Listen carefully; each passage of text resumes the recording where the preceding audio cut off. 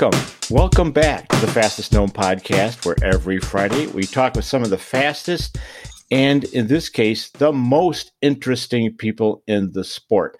I think we're going to hit a home run with most interesting people in the sport today, as now I am speaking with the originator of the famous Barkley Marathons and the Backyard Ultras. You know who I am speaking with, Lazarus Lake, a.k.a. Gary Cantrell, or the other way around. Welcome, Laz. Well, good morning. Well, it's good to talk with you. And I'm going to put this out there again as a postulate for the rest of this podcast. I think you have changed the sport of ultra running forever, single-handedly. I think you've had an extraordinary impact on the sport.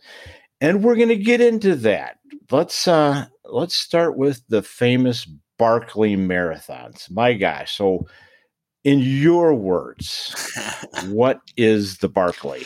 Well, as we said, it's just good, clean fun, except it's not that clean and it's not always fun. Well, no one is going to argue with that assessment, I don't think. Well, I think almost everyone knows, but it's supposedly 5 20-mile loops, although I don't think they are 20 miles. I think they're a little longer, but that's the nature of the Barkley.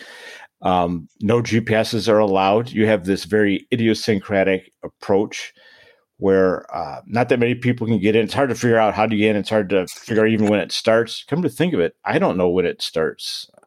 Would it be appropriate to ask you when it starts this year, or is that too closely held of a secret? Oh, no, it's public knowledge that it will start 1 hour after the conch sounds. Okay, but the particular date of that conch sounding is not exactly on this big splashy website, is it?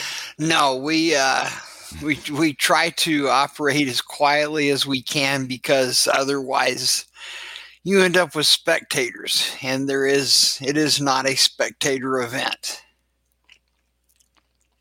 It's right. No, you keep it pretty tight. We try. Try. Well, speaking of which, how many movies? Isn't there like 3 movies? I get it mixed up. How many movies have been made on the Barkley? I don't really know. There are several. And then you've got to define what constitutes a movie. Lots of people have made little pieces about their experience. We'll have some media up there next year. It's kind of a compensation to the public at large that it's not a spectator event, so that gives people a chance to satisfy their urge to know what's going on, kind of like watching a train wreck. Well, that's a pretty good metaphor. I think how many Barkley stories are there? Hundreds, thousands, but I think Gary Robbins collapsing across the finish line 6 seconds after 60 hours, 60 seconds after 60 hours, but coming in from the wrong direction. What adjective do we put on this? At the time, it was just really sad. And it's still really sad. It's just, but that's sports. If you don't have tragedy, you don't have joy. And that's a good point. Barkley has a lot more joy than most because it has a lot more tragedy than most. That's true. Without consequence, what's happening really? There's a lot of races where they're really trying to get you to the finish line, right? They just go all out, say, okay, everyone's got to finish. We'll shepherd you there. And of course, the aid stations are like next level. I could just eat every meal at these aid stations. but not so much the Barkley. It has this famously low finish rate. So you're not really trying to get people to the finish line. What could we ask? Are you trying to do? Is that a fair question? It's a chance for people to separate themselves, especially today, from just being connected and be alone out in the wilderness and totally relying on yourself. It's really in recent years become a rarity, and some people really struggle with disconnecting from all their devices and being completely cut off. There's often been a push to put trackers on the runners. And they say, well, you set them where the runners can't look at it to see where they are, but we can watch them from camp. But even that is connection. When you leave the starting line at the Barkley and head out in the woods, you are disconnected from everything. Assuming that someone would ever come look for you, they'll have to locate you.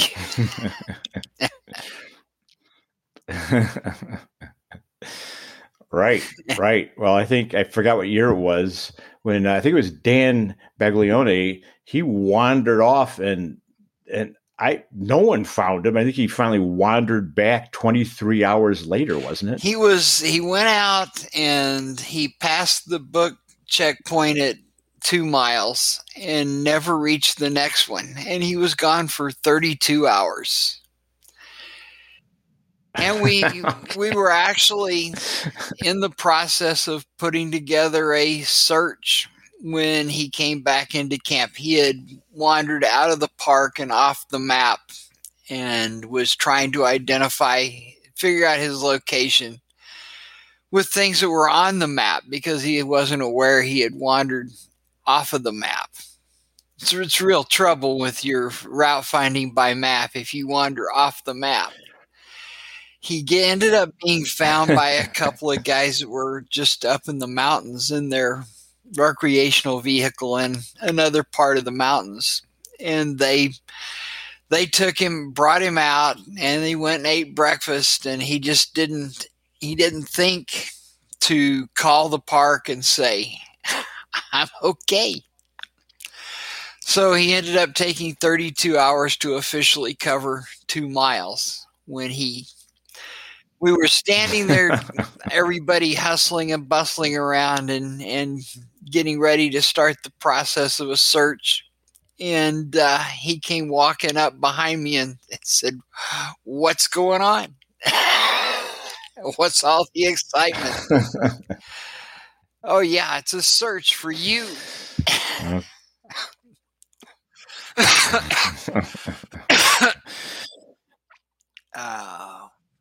Okay. Well, I think we'll make note of this. This could be a record. 32 hours for 2 miles. Yeah, 16-hour miles. I think I'm glad to hear.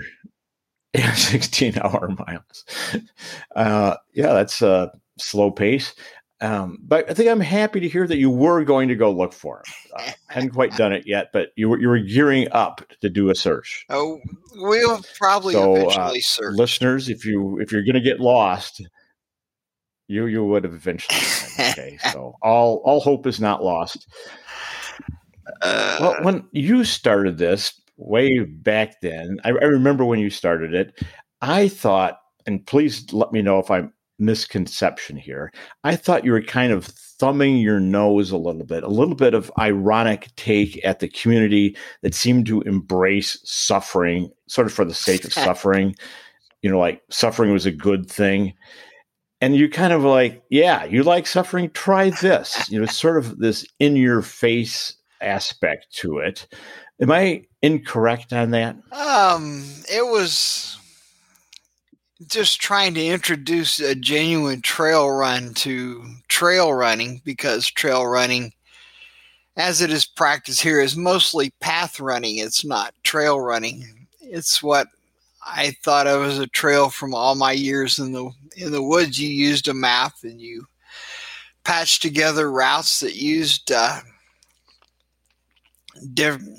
hell, anything from animal trails to old logging roads and to get from one place to another. It was actually a privileged position within the Boy Scouts that where I really started my backpacking and camping, that they would take us, and we were just kids, and we'd take a map and figure out how did they would pick a place, and those of us who were pretty proficient would let us out to find our own way to where we were camping. It might be 5 or 10 miles away. And I can remember you'd have to do things like look at the Cumberland Escarpment, which is essentially a 200-foot rock wall that runs all the way from Alabama to Pennsylvania, and figure out from looking at the map where would be a place we can get up that. And so my thinking of trails when people were doing trail runs and doing 6-hour 50-milers and stuff, I thought, how the hell could you do that on a trail? So we just introduced real trails to trail running. Gotcha. Which is your conception of what it was supposed to be. Which is, yeah, that's of course, trail running, it's like good, clean fun. It doesn't involve that much running, and not everyone can see the trail. You have to practice your eye. I gotcha. Very good. Practice your eye. Okay. Well, how about the that's a good explanation. I appreciate that.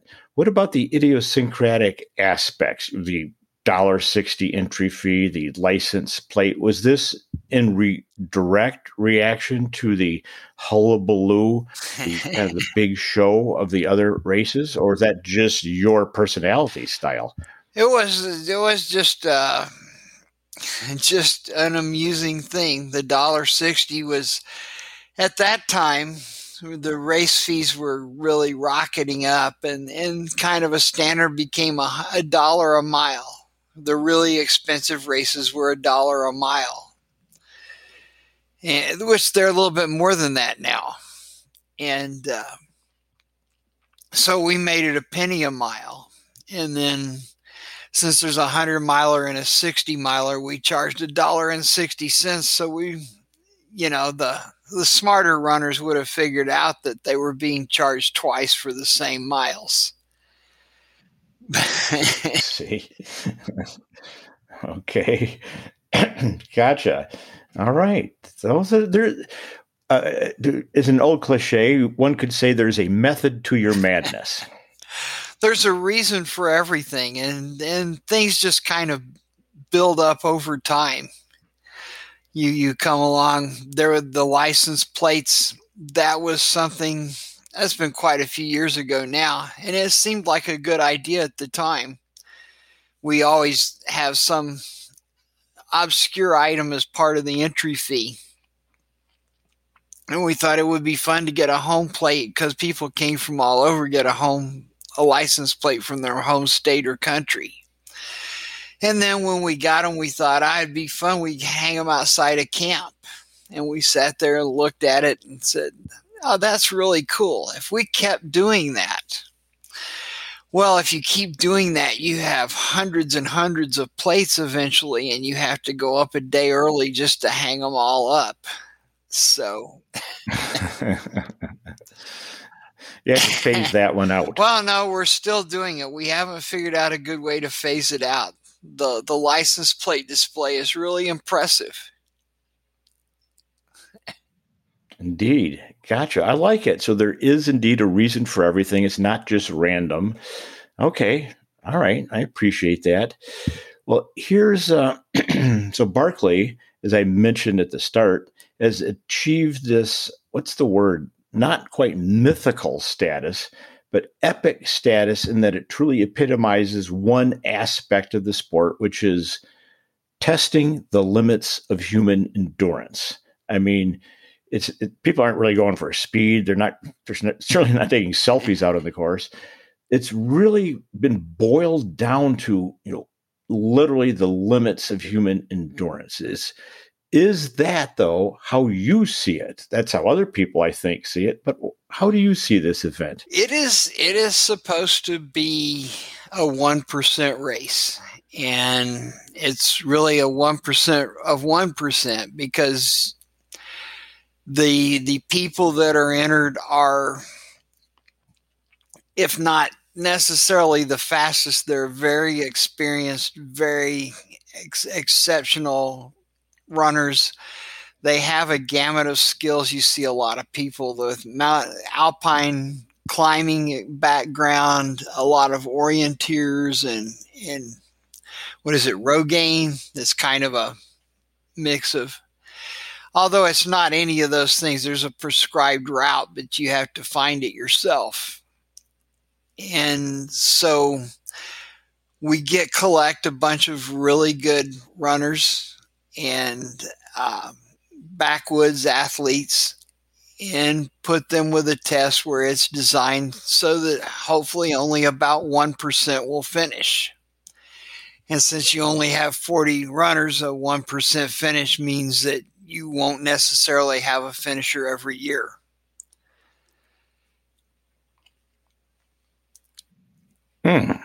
That's that's very good math. Wow. Thank you. See, well, here we go. There's a method to the madness, a reason for everything. I got that. But you're right. So that's once every 2.5 years, someone might finish, so to speak, or twice every 5 years. Okay. And now the last person, however, was John Kelly. And that was a while ago. That was 2017. So, and you famously make the course a little harder when people are achieving a little bit of success. So has the course become too hard, or do you think someone else can still finish? No, we change the course slightly every year so that it's always new. No one can get out there and, from having run it before, memorize it all. Of course, the park is of a limited size, so some sections of it have stayed for years and years. And we will make some alterations and some changes every year so that everyone has to be on the alert the whole time. And it doesn't necessarily get harder or easier.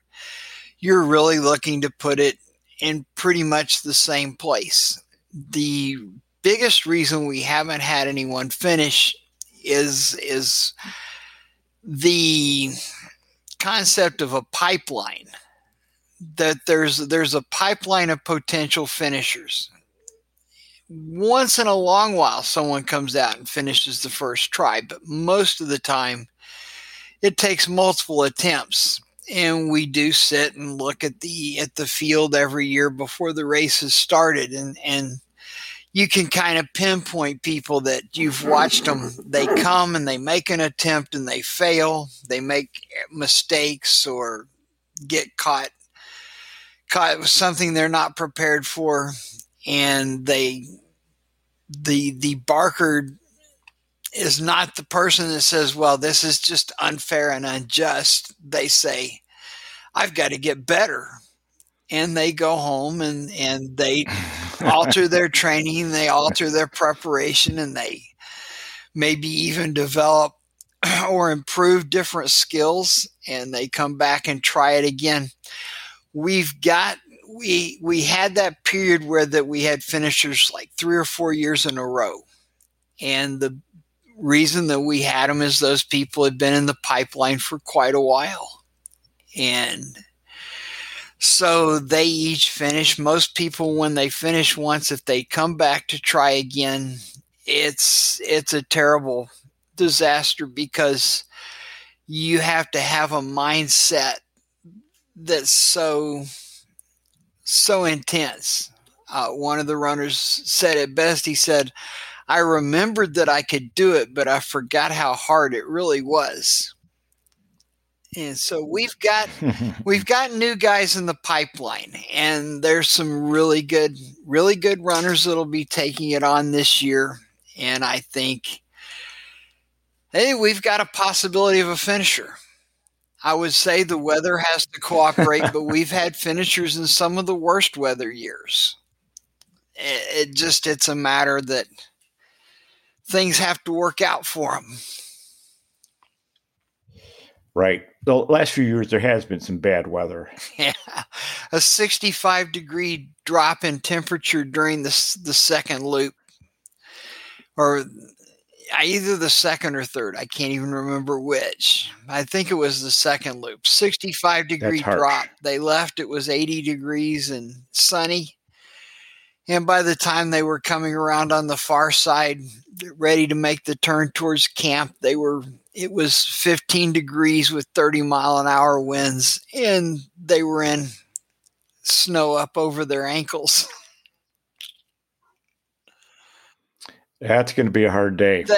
That's hard for your body to adjust to.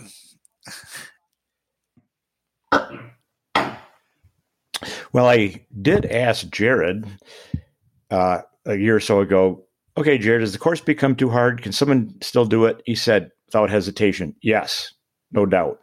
So he certainly confirms your approach there.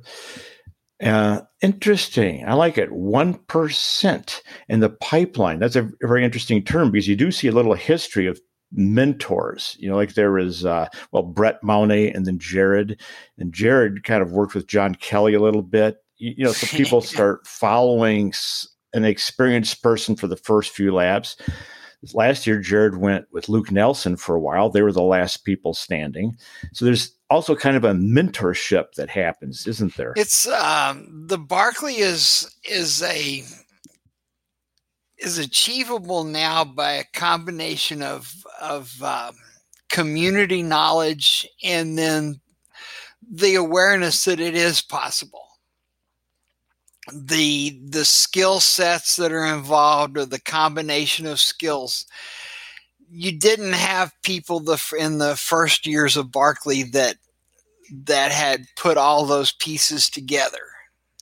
And every time that humans approach a problem collectively, and there's almost like a genetic corporate knowledge that develops over time.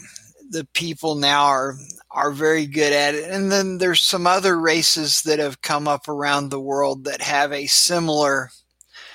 You can't really make a Barkley somewhere else because it's particular to the environment where it is. Those rugged mountains in East Tennessee and the forests and everything are unique.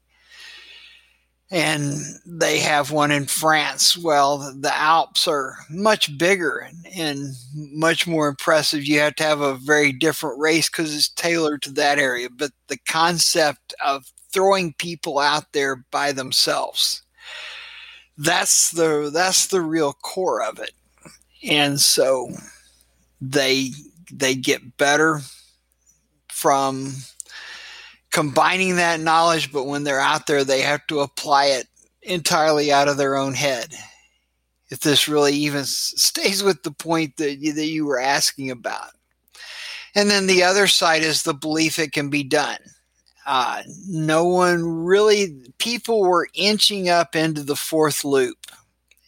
And when Mark Williams came and finished the whole thing, and he came and he believed it could be done, and conditions worked out, and he was one of the rare people to do it his first attempt, and he never made it again after that one. But he was mentally and physically prepared, and the pieces fell into place, and he got it done. After that, then there's going to be more because people understand it can be done.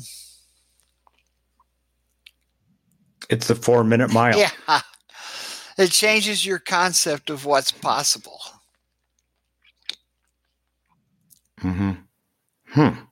Well, I think I'm pondering this, Laz. That's very interesting because, again, we have this irreverency of the license plate, the $1.60 entry fee. You can't figure out how to enter it anyway, versus this very hardcore, purist testing of the limits of human endurance and human spirit, we could say as well. I think rather than endurance, I think it's more like spirit, in my opinion, because when I was a little dismissive, to be honest. I said, I don't want to go and get my legs all scratched up, and I don't want to do this. But then my friend Jared, as you know, really got into it, and he turned me around completely. So I really got the message then, and I realized that when he goes into that, he's at another level, and there's no decision about whether to continue or not. If you have to make a decision, you're not going to do it. Yeah. So the people who have completed it, that decision has been removed from their level of commitment, which in my opinion is dramatic. That's a remarkable breakthrough in how one approaches anything. The people who are going to finish, you have a good idea who they might be the day before, because they have that 1,000-mile stare. They're there, but they're not there. They have come with such an intense focus on what they're going to do that they're just biding time. They're just waiting on the conch to sound so that it's game time. It's a common thing to every sport. I think, John, to the frame of mind that it takes to compete at the highest level. It doesn't matter if you're playing high school football or running the Barkley. To really succeed, you have to find that place in your head where that you are so intensely focused on what you're doing that you are better than you really are. Say you don't run the Barkley by running the very best you can run. You run the very best you can run in training.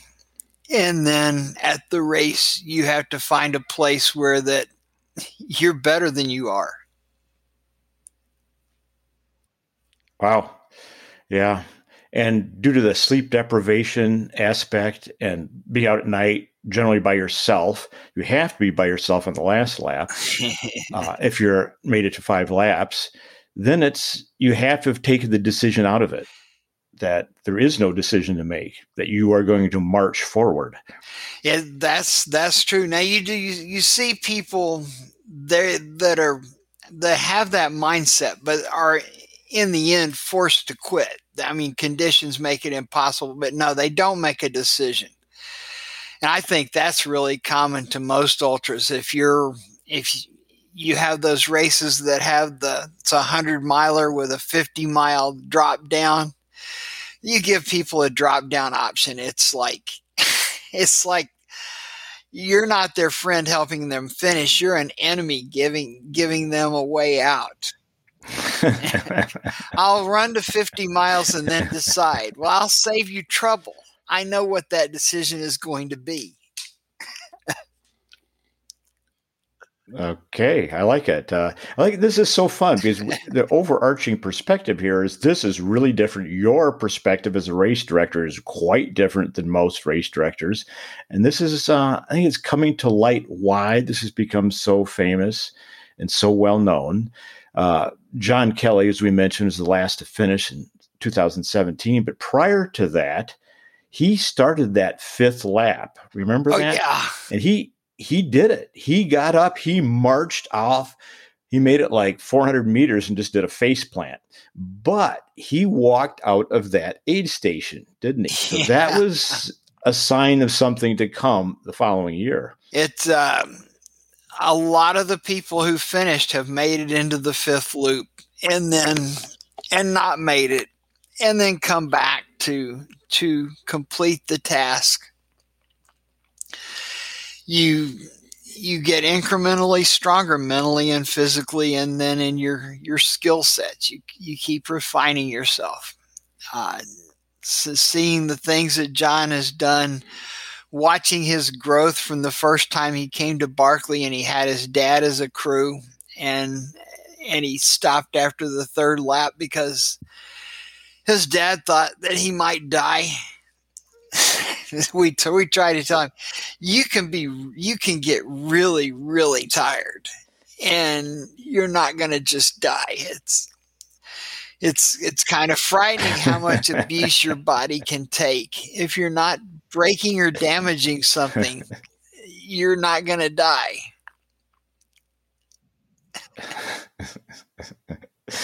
Oh boy! Well, like you said, John went on to great things in the UK. He moved to the UK and just started crushing the big roots out there. Won the Spine this year, which is a huge race of a like challenge level in the UK.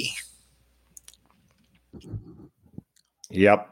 Well, speaking of finishing, something that is very interesting, become a tad controversial, is I think, correct me again if I'm mistaken, that you said a woman will not be able to finish 5 laps of the Barkley.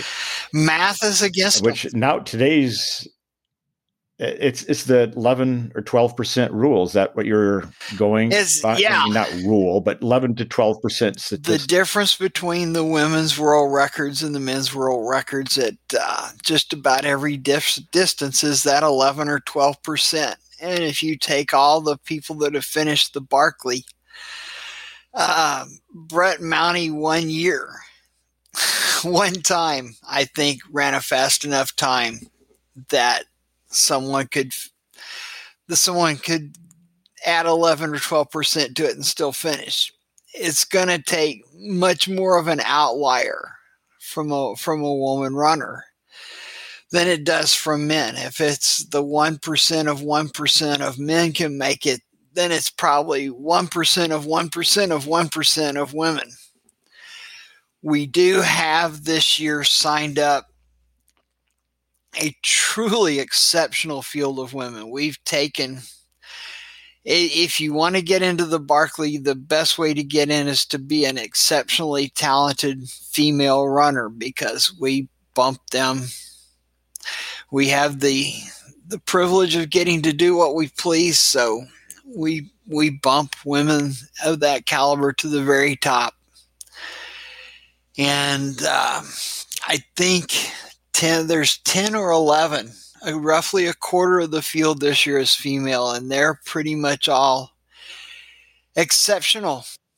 So we will get yet another look. We would like to see some woman do it just to put this to bed, because I get blamed for it. You don't want me to keep right. You don't want to keep getting asked about it. Well, people blame you. You know, that's like that somehow this translates to a hostility to women. That you just state the obvious. A woman hasn't been able to finish it. It's a course that requires a lot of speed and strength. And that doesn't really play to the averages of your populations of male and female runners. There's a reason that we have gender divisions. And so if you just got to hope some woman can at least do it. But right now, we'd be happy to see just another fun run. There hasn't been one since 2014, I think. A fun, just a right. 3-looper by a woman. Right. Well, coming year could be it. Well, thanks for sharing that. So like you said, you're going to let in whoever the heck you want to let in. And if a woman really has the chops, has that reputation, you're letting them in. That's good to hear, because there's only 40 spaces. So that's an extremely tight field. So it's just nice to hear. Yeah, there's not 40 women in the world that could probably give it an honest shot. We might have the bulk of the women who can, and then other ones have been there. So most of those 10 spots were acquired the same way as normal. They've worked their way up and in, and then some of them are just some really exciting athletes that I'd like to see get a chance, and we'll see what they can do. Maybe they'll get at least a fun run. We will. Thanks. Like you say, fun run is 3 laps. That's worthy. That's highly worthy. So hopefully a few people will get that done. people are proud to get one lap. Once you've been there, I know they come a lot of times, and it's 5 laps or nothing, 5 laps or nothing, 5 laps or I failed, and they get done and say that one time around, that was a hell of a feat.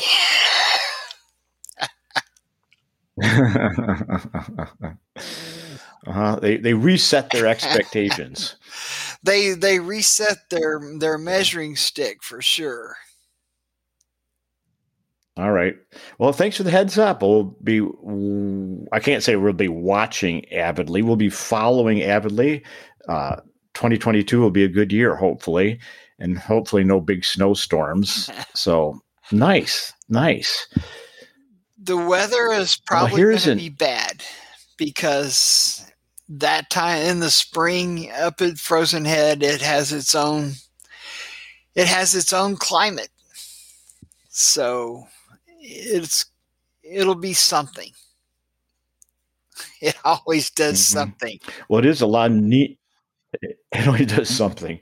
So sunny, windless, and dry is not standard. Well, it is a La Nina year, which means the southeast is scheduled to get, or not scheduled, but statistically might get a little more precipitation this winter than so, but we don't know.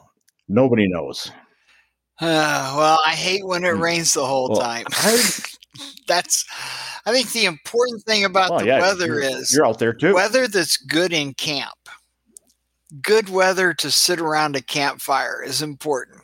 And then the runners will have to deal with what they have to deal with. Yep. Gotcha. Well, here's something I've wondered about. Maybe some other people have as well. So 40 people times $1.60 is $64. Plus you give out $11 watches versus the New York City Marathon. That's at capacity 53,000 people paying $296 entry fees. That's $15 million versus $64. So, Laz, how does this work? I mean, what's up? I mean, what am I missing here? Or explain the mathematics, the economics of the Barkley Marathons. It's not a real solid business model. But okay. But then that's the application fee. So I get $1.60s from more than just the 40 people who enter it, and we don't refund them. Your application fee is forfeit. Although there's people so incredibly cheap that they withhold the money pending getting entered, not realizing, of course, that lowers their chance of getting entered. The people who actually entered, we get things like a pair of socks or my white shirts. Something that I normally use and would otherwise have to go to the store because I don't like to come out of the woods if I can help it. So it's maybe not financially the best maneuver, but I get stuff I need and it saves me having to go to a store. Gotcha. You have a lifetime supply of white shirts. I hope so. I've got to find the box. It's time to put some new ones out. And okay. All right. But obviously it's continuing. How about those movies we talked about earlier? Someone was making money on those movies. Did you get a commission on at least that? No. No, there's no. I was actually surprised to find out people thought, well, you made money off the movie, right? No, I was just there and they just did it. I think Netflix probably made a lot of money off the movie. I don't think even the people who did the movie got rich off of it.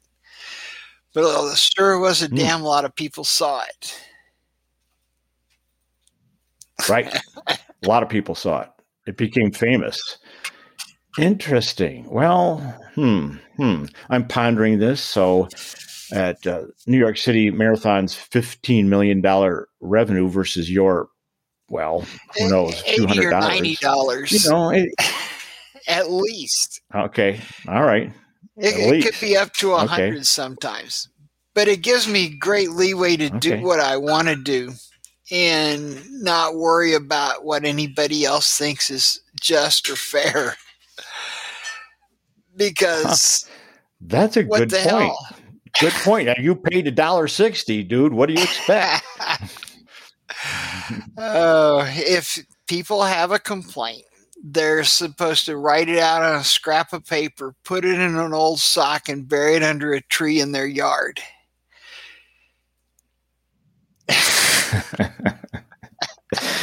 Well, this is again, I'm seeing the method to the madness here. That was a very good I mean, you say everything dismissively with a bit of sense of humor, but that actually is a good point. At this entry fee, you can do what you want. If you can blow that conch shell whenever you want, and what are people going to complain about? They just paid $1.60. So I like it. This is brilliant. The only part that makes me feel bad about the conch shell is the media, because we do allow some media up there, and that isn't a point I want to make in a second, but I feel bad because they feel obligated to get their film or photograph or whatever of me blowing the conch. So unlike the runners who can wait until they hear the conch, or wait till the person in the next tent who is a Confederate to hear the conch and bang on their tent, they sit out there and wait all night long. Oh, really? Whenever you see the my pictures or the video of me blowing the conch, be aware someone went the extra mile to make sure they did that. And they say, can't you tell us when the start will be? We won't tell anyone, we're not runners. And no, the runners are they're a pretty smart group, and they'll figure out if no media is up there waiting outside that the conch is not blowing anytime soon.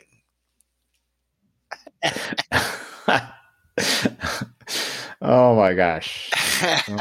What stories you have, Laz. This is like you say, you've created something that is blindingly simple, and in that simplicity it can blow up, right? And if you create something that's complicated, you're almost in a box as you have to figure it out. By doing something that is uber simple, then everything becomes possible. So these stories are remarkable. And the media, because people, the natural inclination of the runners, because of the kind of people they are, is to say, the media. But the media is not allowed out on the course. They're just there in camp. One reason they do such a good job is that there's such limited filming opportunities that they're like Alfred Hitchcock. They have to tell the story without displaying the blood and guts. And one thing that the Barkley, I like to think it operates as, it's in this natural area.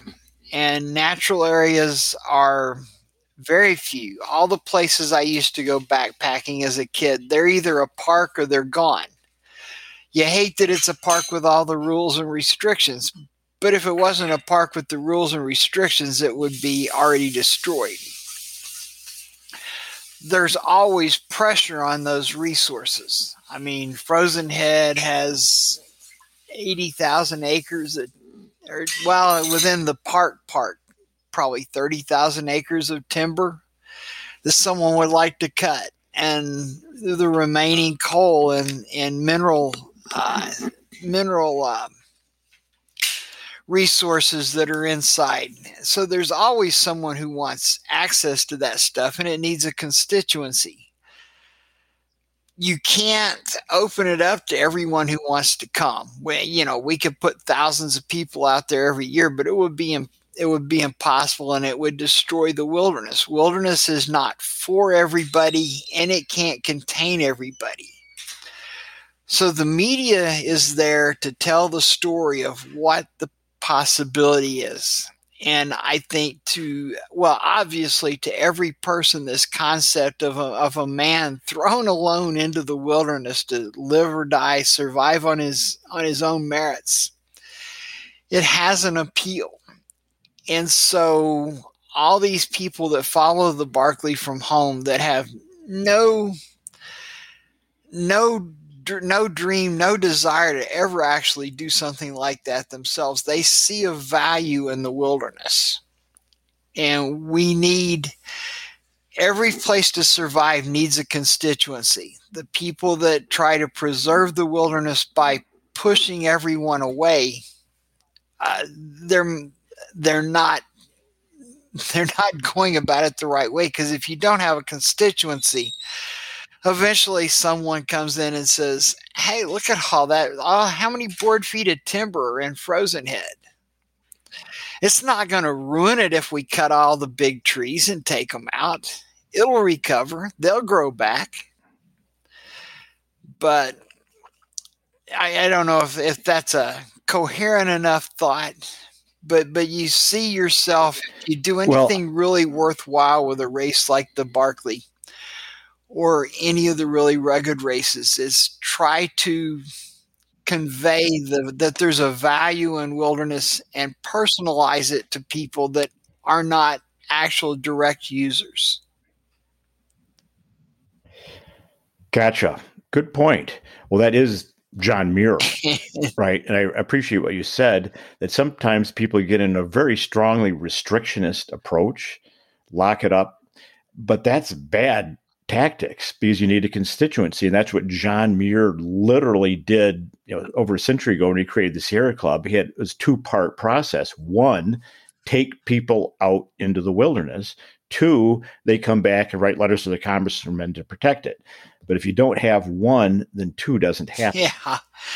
And we're lucky because that the park has responsibility for the resource of the natural area, which is, it's not now and hopefully never will be, have trails cut into it and vehicle access so that the handicapped ramp to get to the back corners of the park.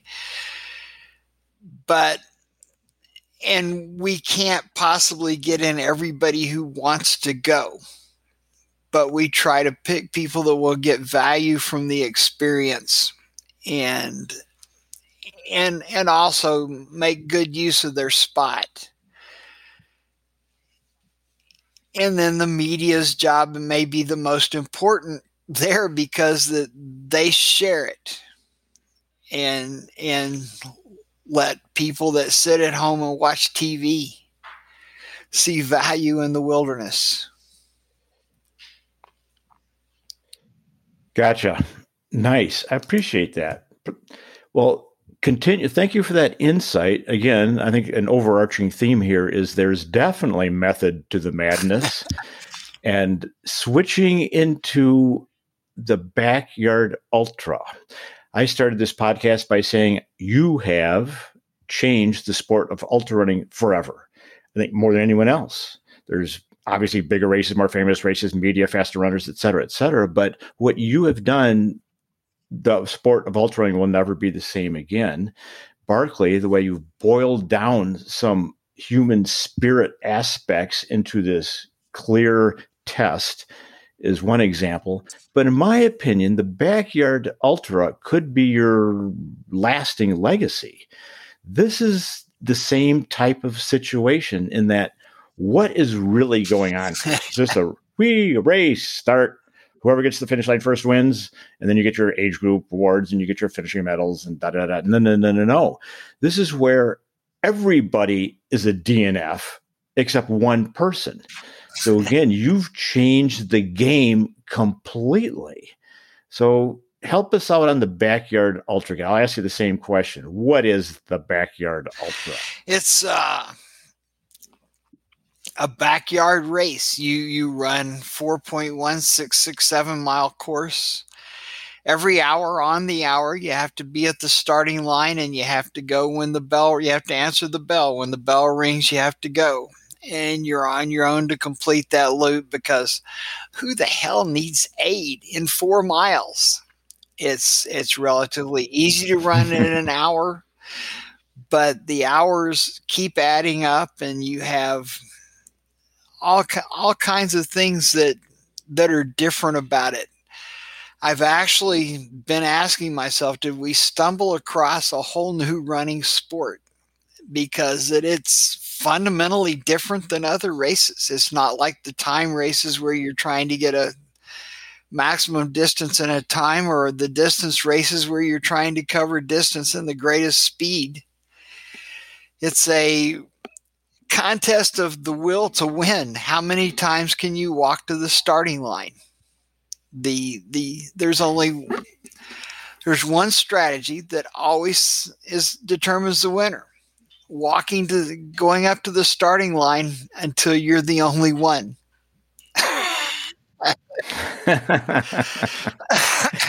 Right. Just like the Barkley, you've boiled down sometimes complex strategies and tactics into something that is just uber simple, and thus it opens up. You told, you didn't tell me personally, but you said one time, it's not won by the fastest person, the best athlete, and you don't quit when you can't go on anymore. You quit when you think you can't win. Yeah. It's a lot of ways it hasn't turned out exactly the way I expected. The format was devised because we have this farm and we wanted to have an ultra on it. We tried a standard time run, set up laps on trails around this farm and the adjoining farms. And the restriction of space and resources. You say, well, all we've got is 140 acres, and we have the resources of an average American family.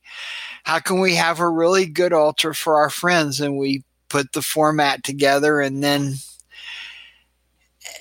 I didn't know if there'd be enough people to really want to do it. The first year, there were only 47 people in the world that did a backyard in one race, and that was in 2011 or 2012. 2012. So we've been 10 years, and now there's 300 and something backyard ultras in 65 countries, and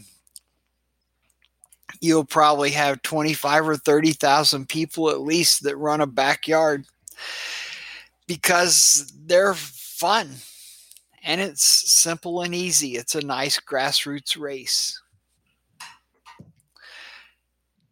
I think, thanks for that origin story, because I think me and maybe other people are trying to think, well, who is this guy? Is he just this brilliant genius who sees into the future? Or because I think this is going to be a lasting legacy. I think you have stumbled onto a different type of sport with the backyard ultra.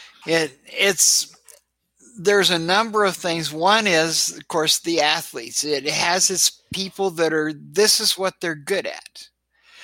Your really good athletes seems to be a really big crossover with like the 24-hour runners. The world-class 24-hour runners are mostly good at backyard. Some of them are not good at backyard at all.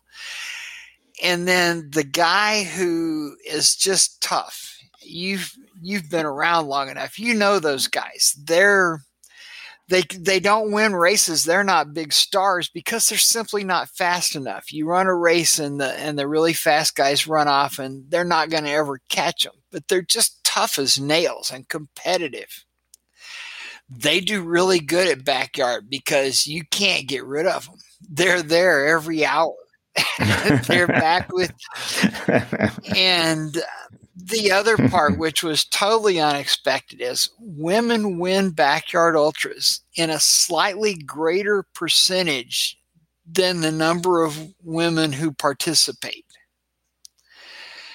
women do extremely well. You've removed the strength and the speed. I mean, it's something you should anticipate if you think about the way that the race is laid out. So I think, especially from talking to the female athletes, that for some of them it is, yeah, this is a release. Here is a sport where I don't need a women's tee, I don't need a women's group. I can run just to win. Period.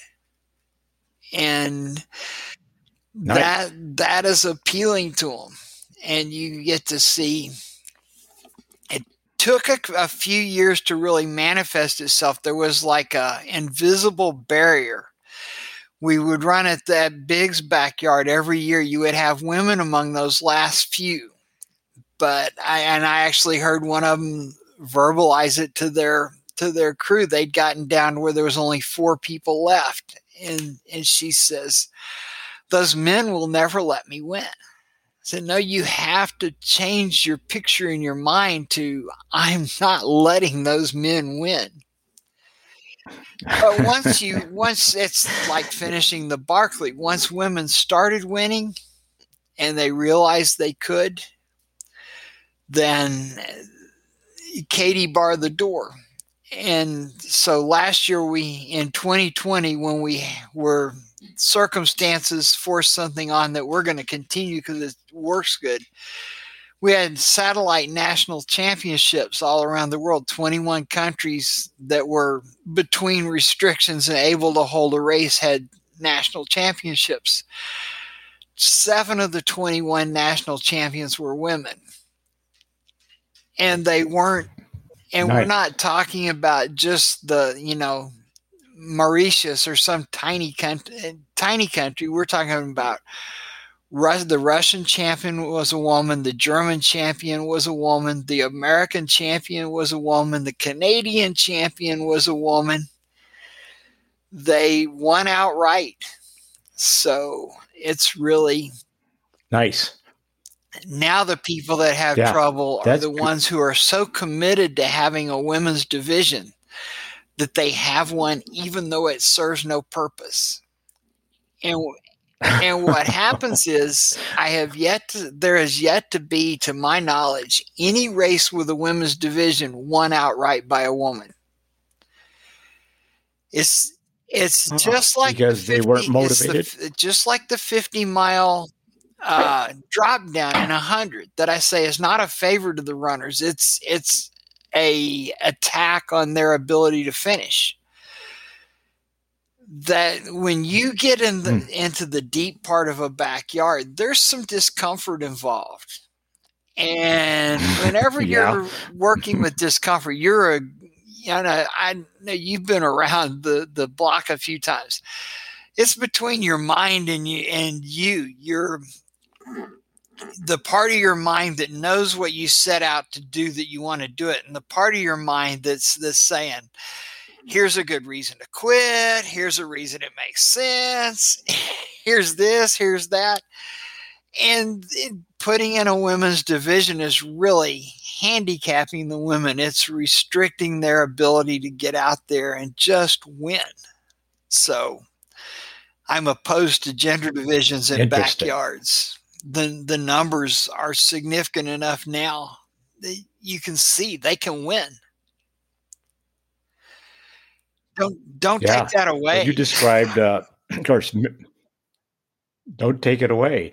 Well, of course, Maggie Gutierrez, and then you mentioned the 1% of the 1% of the 1% might go by the name of Courtney Dauwalter, who is both fast and tough as nails.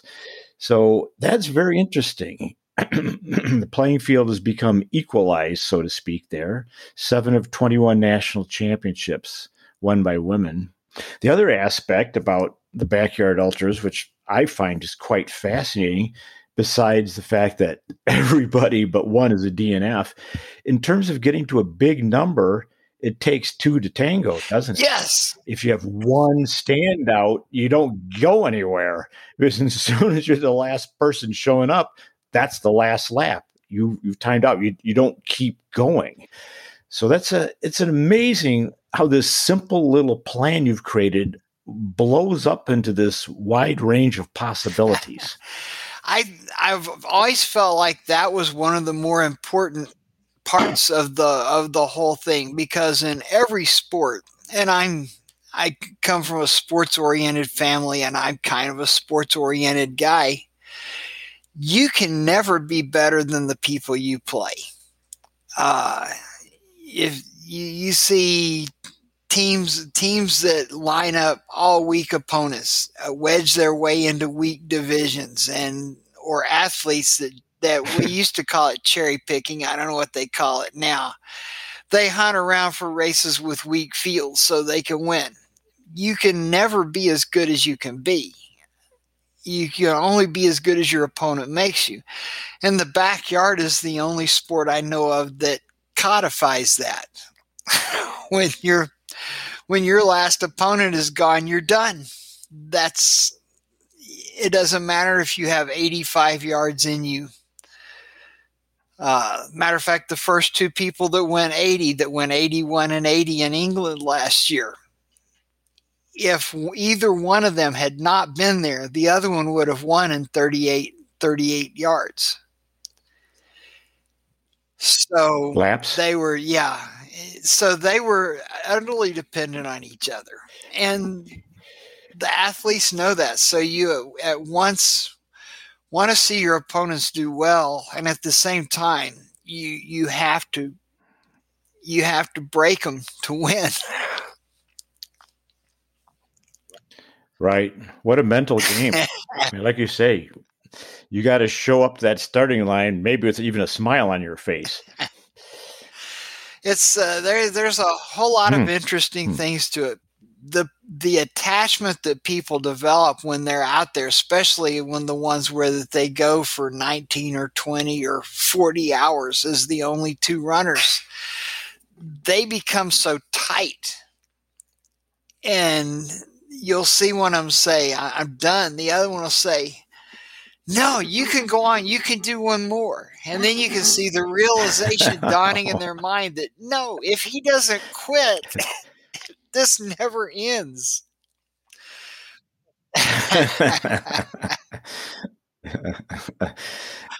This never ends. At least in 100 miles is really long. At least, okay, there's the finish line. You can say, okay, 14 miles to go. Okay, 8 miles to go. But in a backyard ultra, you can't say that. No. The tricks that your mind plays don't work at all. Of course, the idea was in my head from a long time ago when I was young, because when I could run, this would have been a format that was well suited to me. But I have to wonder how I would have dealt with the part of not knowing when it ends, because it was a particular strong suit in any of the things that I do, even doing the transcons now, to know where the finish line is. It doesn't matter if it's 11 more hours or 11 more miles. I can put my mind on that finish and endure a lot just to get there, because it's just only going to take so long. And when it's over, it'll be like it never happened, except it's just a memory. But when you know that the race could go it could go 1 more hour, or it could easily go 24 more hours. Or 36. The longest time right. been two people's like 43 hours. So you get down to the last two. With just two people. Oh, and my God. It could go 2 more days. If this stubborn bastard doesn't. Harvey said an interesting thing. Yeah, the mentality is during bigs, and then this is something I don't think I've not told anyone this story, but the runners, their minds are so fried at that point, and they get things stuck in their head that they worry about. The year Johan was worried that Jeremy Ebel was able to sleep while running, and therefore he would never be able to beat him. And then this year, Harvey said, he says, I'm a little concerned about the other two guys.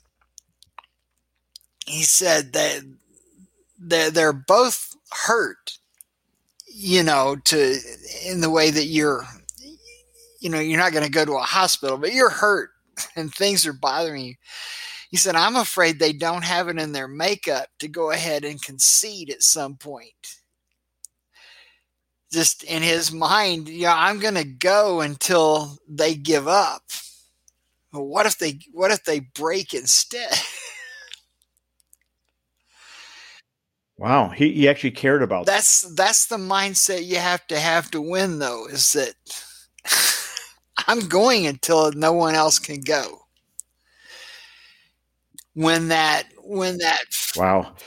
Well, you mentioned when that doubt gets in your mind, when you start to think I can't win, there's no point going on. It hurts so bad. Why would you keep doing it if you know you're not going to win?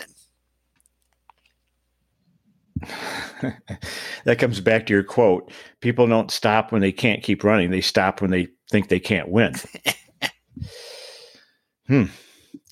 Well, speaking of you, in terms of this would have been in your wheelhouse back in the day, well, it still is, because the Big's Backyard just took place a few weeks ago, and you can't go to sleep until they go to sleep. So it's kind of, you're still in it, aren't you? You're sitting there, counting, sounding little horn 15 seconds before the hour. And you got to keep doing that every hour too. As long as I can. The race could go on without me. But now it's just a point of pride that I know I can do 85 hours. So we will see if I can master run. Surely if a runner can run that 4 miles every hour and answer the bell, that I can just do all the other stuff that I do during the race, and I can still answer the bell. It's I want to outlast the runners as long as possible. They're not making it easier though. 85 hours was a long time. And to be honest, I thought once that I had missed an hour when I took the big sleep, the 15-minute one. I came out and I thought that I had, I went to sleep and then woke up, and I had been setting my alarm. For some reason, I didn't wake with my alarm and got woken up. And so it was closer to the time that I had to be out there than I normally allowed. And so I rushed around and got out there, and then I thought, if I missed the alarm, I must have missed an hour. So I asked them, who rang the bell the hour I wasn't here? And they said, no one. You've rung the bell every hour.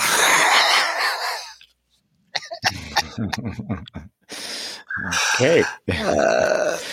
Your fates are inextricably linked. It's a big challenge, but I'm really, you can improve the sleep aspect. I didn't think you could train for sleep. I thought you were either just born with a need for a lot of sleep or a need for very little, but you can get better at going for days and days on short naps. Okay. All right. Well, you should know. You're the world leading expert on it. I don't know if that should be a life goal for anyone, but it's there. Mm-hmm. Well, I have to ask you, as I did on vis-a-vis Barkley, like you said, this has become a worldwide phenomena. You live stream championships, 25 to 30,000 people are going to be doing it. So pardon me for asking a personal question, but do you get a commission from this?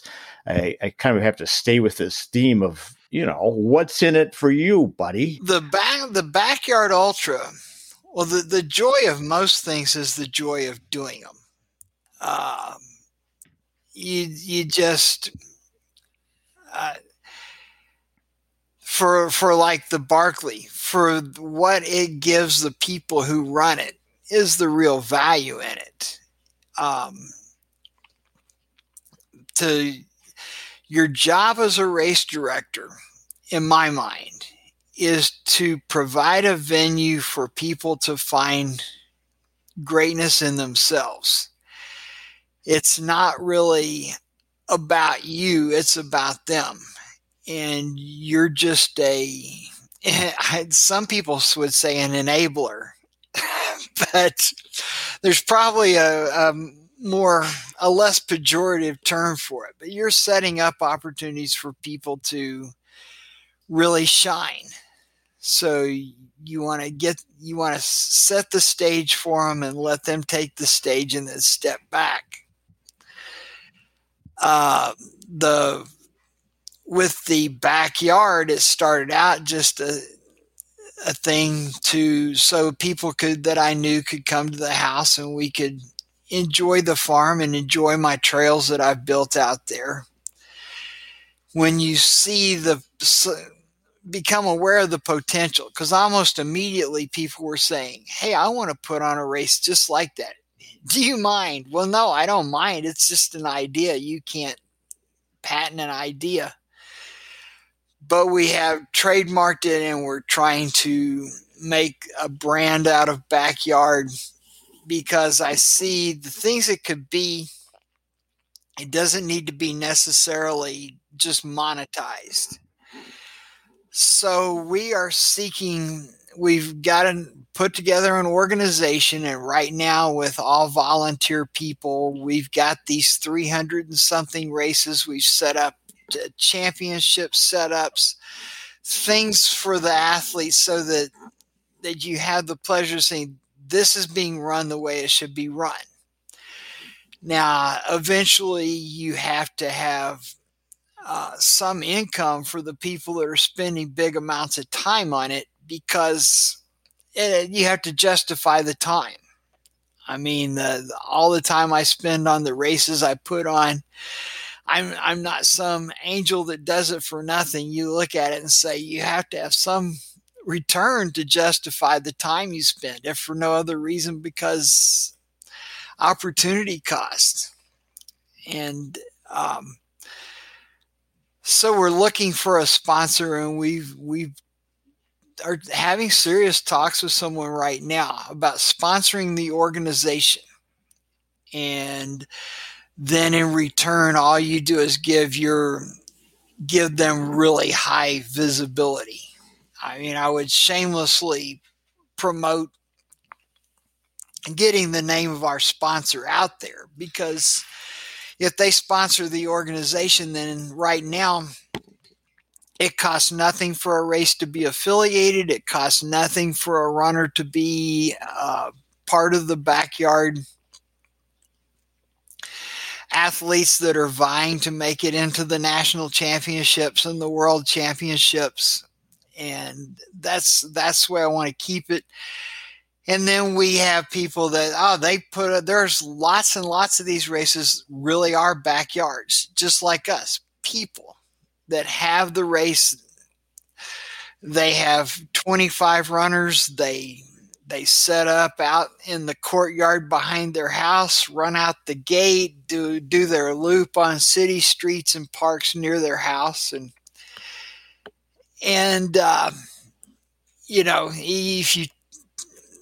But yet they can be a part of the larger organization and spread the word. People can travel from here to there and run races. So the joy of doing it is a big part. I like to think backyard would be a valuable property at some point, but not for me. I'm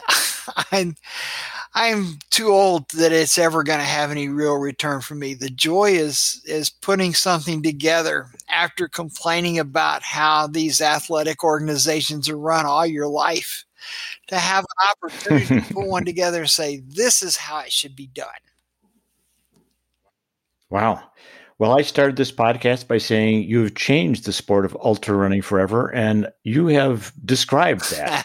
This is good. I mean, I wrote down like 21 liners here. I could have written down 30 or 40, but that's good. And I'm very pleased personally to hear that you're setting up some sort of organization for the Backyard Ultras.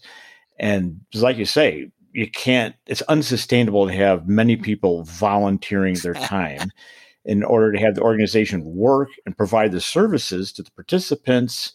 There has to be a little support involved. So that's my opinion. So thank you for taking that into account.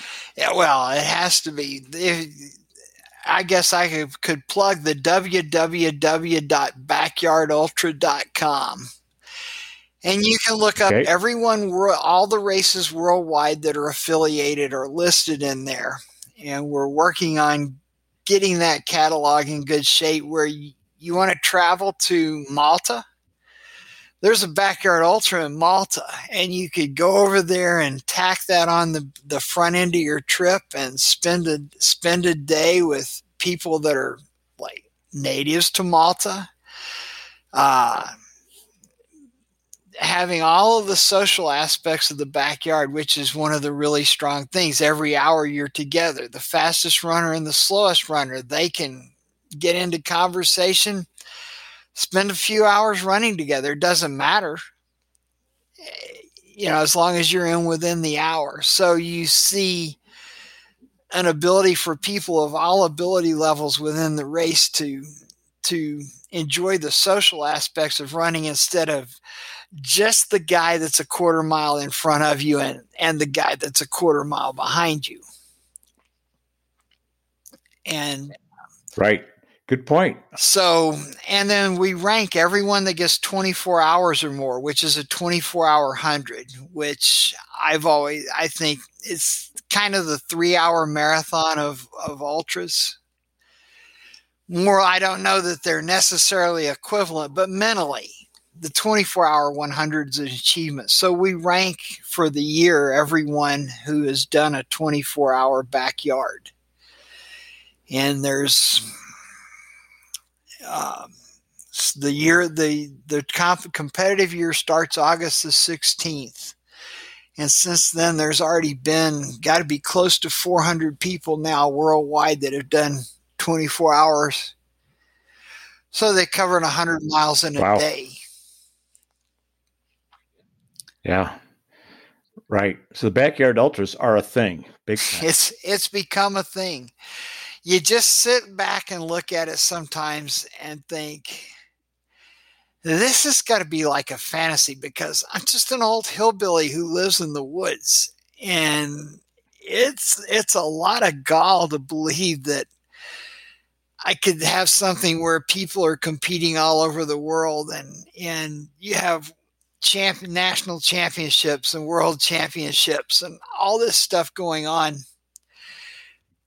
That I'll wake up one day and it won't be true.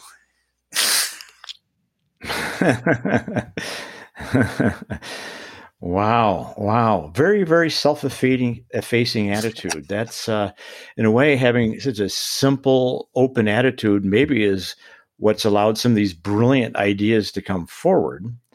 We've mentioned what's been in the past, but as I always do, what is next? I have to ask you this. 3 years ago, 2018, you walked across the country, which is, wow, that's quite an achievement right there. But so in part of the what's next, how is your health? I mean, are you going to keep hanging in there? I mean, what can you tell us about what's next for Lazarus Lake?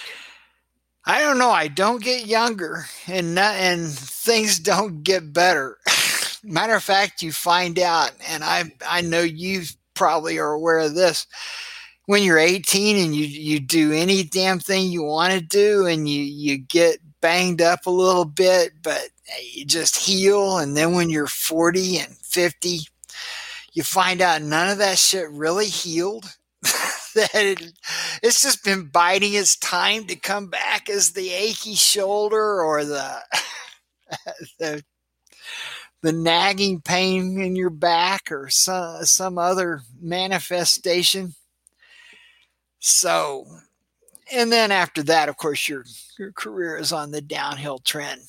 But I feel like I'm in good health.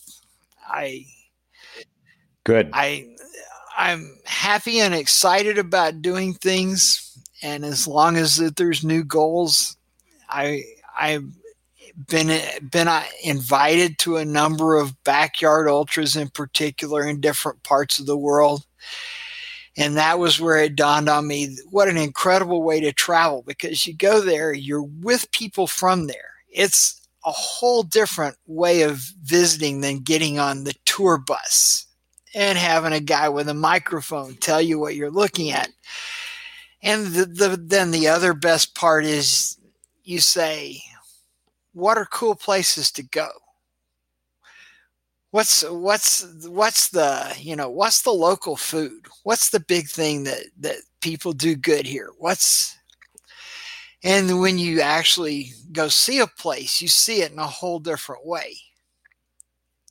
You see it the way people that live there see it, the things that they like to do.